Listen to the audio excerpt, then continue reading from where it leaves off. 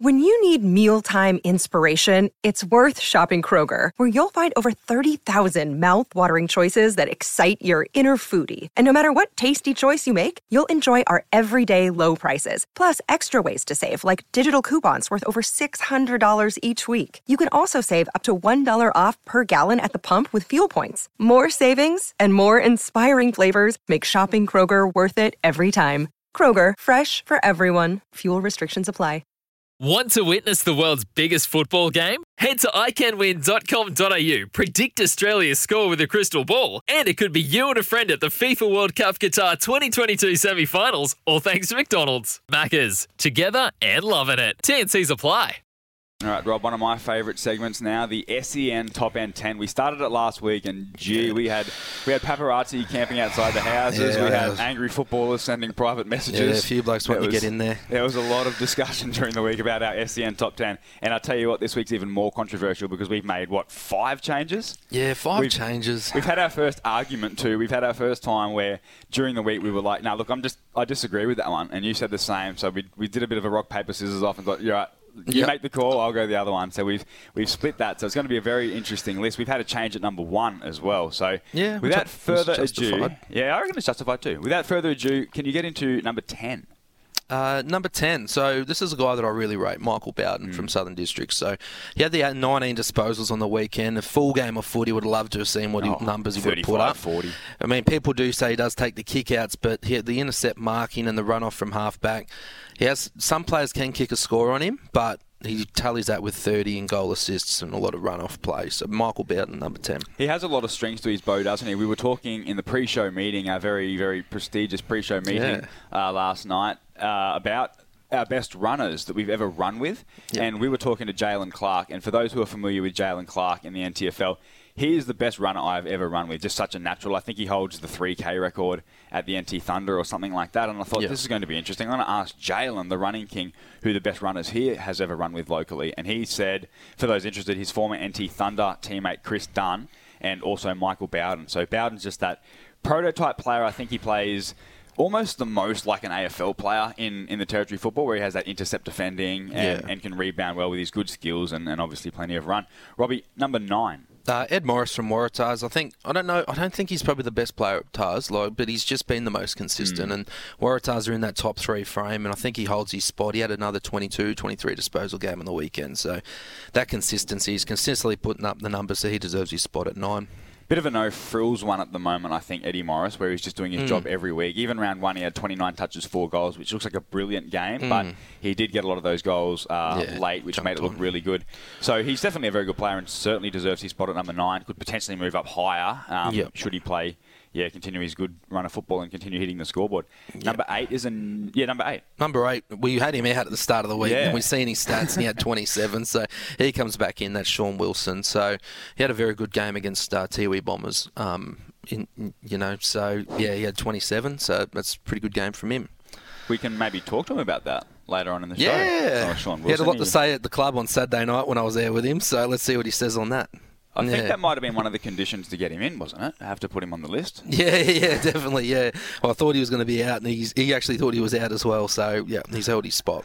Hey, we did have a debate, and I'm so sorry, Shawnee, you are a very, very good man, but I debated it. I said, no, Sean has to be behind this guy, and I eventually got my way, so number 7. Number 7's Eric the Eel Guthrie. So Eric Guthrie's been putting up some good numbers. Like a lot of people had him on our Facebook chat 2 or 3, but I can't see his form better than Baxter Mensch, Stephen Motlop, and Eddie Betts at the moment. Stop ruining your list, mate. Oh yeah. Well, I think that'd be but his form hasn't been as good as those guys. But him and his other teammate Sam Claheasy as well is another one who's creeping into the top 10, coming in outside that rank. So Eric the Eel. They have a lot of midfield depth, Palmerston. And they're different players, Guthrie and Wilson, so it's not a matter of saying Guthrie's a better footballer than Wilson or vice versa. No. I just think that Guthrie, coming off a Nichols medal last year, you had that extra pressure coming in as a Nichols medalist in your first season after winning the medal. He's a tackling machine. He's averaged 20-plus touches and 8 tackles per game. I think last year at Palmerston he was like the main man, and obviously the Nichols medalist proved that. But this year, as you said, they've got such a stacked midfield. They've got Clohesi, they've got Mensch, they've got a bunch of other footballers that can run through there. He can sort of play just that tractor role, almost a bit like what Chris Williams was playing last year. So I think, very important player. Me and you both watched that game, and I thought Guthrie was the one that got him back in it. I thought he was close to best on ground. I thought he was best on, and then, we can only do what we do, and then you look at the best players, and he got third behind Mensch and Clohesi. So it's like, I thought when they were down in the dumps, he was the only one putting his head over it and got him back going again. So I would have had him best on just from doing that. I agree. Number 5 and 6 is an interesting one. We'll talk about it. We had a disagreement about where they should go, 5 or 6. This is one where you got your way, we decided. And number 6, though. Yeah, number 6 is Dylan Lance. So it's hard to not... St. Mary's form's been bad, but Dylan Lance really being really good in that midfield. And second most disposals, I think, right now in the league. So averaging over 30. Averaging over 30. He was a bit stiff missing out the first top 10, but he comes in now. High kick-to-handball ratio. And I think, not the criticism on Dylan Lant, but nobody is really saying that Dylan Lant is a incredibly... Look, I'm not going to say he's not a tough footballer, but just because he's not the biggest guy, he hasn't got a huge frame on him, he's not a bash and crash midfielder. No. He's more that running player with excellent skills. He's got a very high kick-to-handball ratio. I like the dynamic that he brings to a club like Saints, and I like a player like that in the NTFL. Yeah, well, I think he only gets better once he gets another inside ball in there to help him out, because he isn't that as good as inside as what others are. And I think he's had to do that grunt work this year. Yeah, his numbers aren't too bad, contested possessions and tackling this year. I think having someone else in there that can do that work and feed it out to him is a bit better. And, he is a back flanker, I think, naturally, but he's had to play on the ball, so... Definitely a talented player. Number 5 is a guy that probably doesn't need much of an introduction and had the ball on a string on the weekend. Yeah, Brodie Philo just comes straight in from 5, which is a big jump coming from outside the top 10. How do you justify that? Justify that by Nycliffe's form, and also he was on the outside, and I think 45 touches. He's probably in the best 3 or 4 from in both their games, and he's been consistent without stepping out, and he sort of stepped out on the weekend and bang straight up a 45 possession game, which Lant did as well against Tiwi, we must remember. But Philo will need to hold his spot this week with a good game against Waratahs. There's no hiding that. So if Guthrie or Morris want to leapfrog Lant and Philo, they're going to have to go for 46, given there's a bit of a pattern here. Lant had his 44 against the Bombers. Well, we're setting a benchmark there, aren't we? There's no feelings involved here. It's just all factual and stats. That's right. Number 4 has moved up one spot. Yeah, Bradley Stokes was pretty good on the weekend. Didn't have I didn't see the stats for that game. I think he was around about second or third most for Bucks. Yeah, I think he held his own. His brother also is creeping around the mark as well, and the prime. So, but Bradley Stokes, the only Buffalo player right now, and he's a great ball user.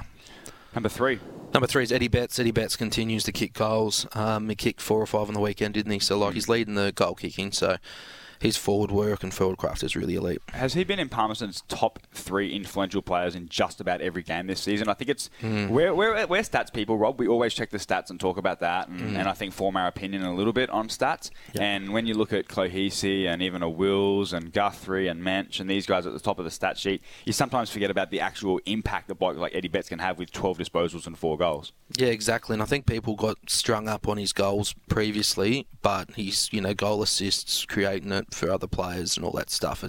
He's a real standout and been in the best 2 or 3 and, could have got best on-ground votes on the weekend. Who knows? Number 2, Stephen Motlop's that tagging job, like you mentioned, so he's dropped down one. Yeah, he's dropped down one, but that's because Mensch played a really good game and Motlop got tagged out by the whiz Parnell. Yeah, and we had a discussion during the week because we thought, look, we can't just... It's going to be a big call dropping Stephen Motlop from number 1. So we said, I think there was a bit of a benchmark that we had when looking at the stats and talking about this. We said the stats are going to be a determiner here because from the outside looking in, I thought Mensch played a good game, but not an amazing game. I thought he was probably a top 2, top 3 type player, or top 4, top 5 maybe, for Palmerston on the weekend, but not as good as Guthrie and a couple of others there. Whereas Motlop, for example, I thought... It was pretty clear that he was well held by Parnell at the time, so I knew that wasn't one of his better games.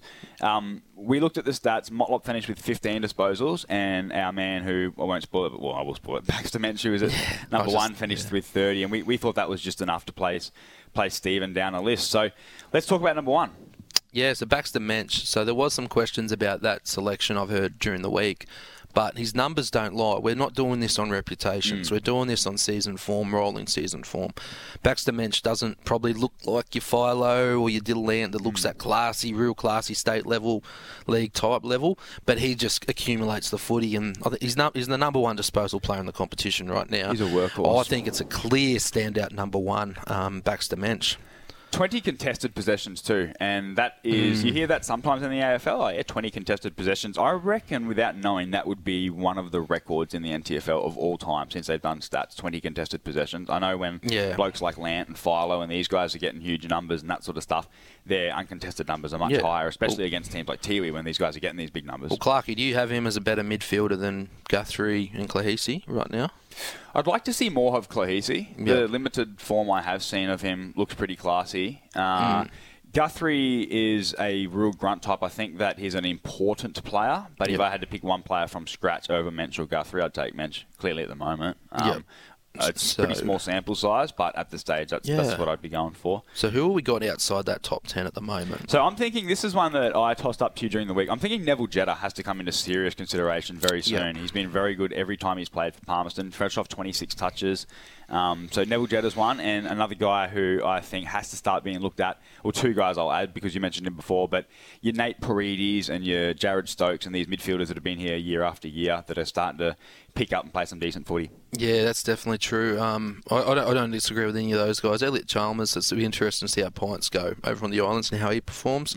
Obviously, Matt Shannon and Matt Dennis did come out. Matt Shannon, I think, struggled a bit on the weekend, and Dennis need the 3 games to qualify.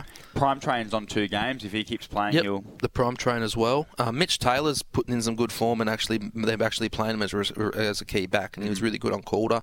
Ran off and created as well, so we have to put him right in the ballpark there. Tiwi Bombers, is there a player there that you're thinking? There's a former AFL player that played for Gold Coast Suns and the Melbourne Demons who I reckon might be creeping up pretty soon, and that's Harley Bennell. 25 touches and 31 touches in his 2 games, so he doesn't quite meet the eligibility criteria. But I tell you what, if he plays this week and has a good one, he's going to come into serious consideration. Yeah, definitely, and I'm not too sure from Nightcliff and Tars who will come through there. I think Dill Collis is a watch for me. I think does put up good numbers, but he's only played the 2 good games, and against Buffaloes for whatever reason, don't know if he got injured, but he had 6 touches, so that's why he isn't creeped in yet either. Clarkie. Blokes like that go to water against Buffaloes sometimes. But, terrific footballer, Dill Collis. Definitely one of the better players in the comp in his position. That is a great list, mate. We do need to go to a break, and I do need to sign off and teach a bunch of Year 3 kids. We've got a math lesson coming up in about 10 minutes. So, here's some tips for maintaining your Trex deck. Occasionally wash it with some soapy water or a pressure cleaner. Trex composite decking is low maintenance and won't fade, splinter or warp. Trex, the world's #1 decking brand.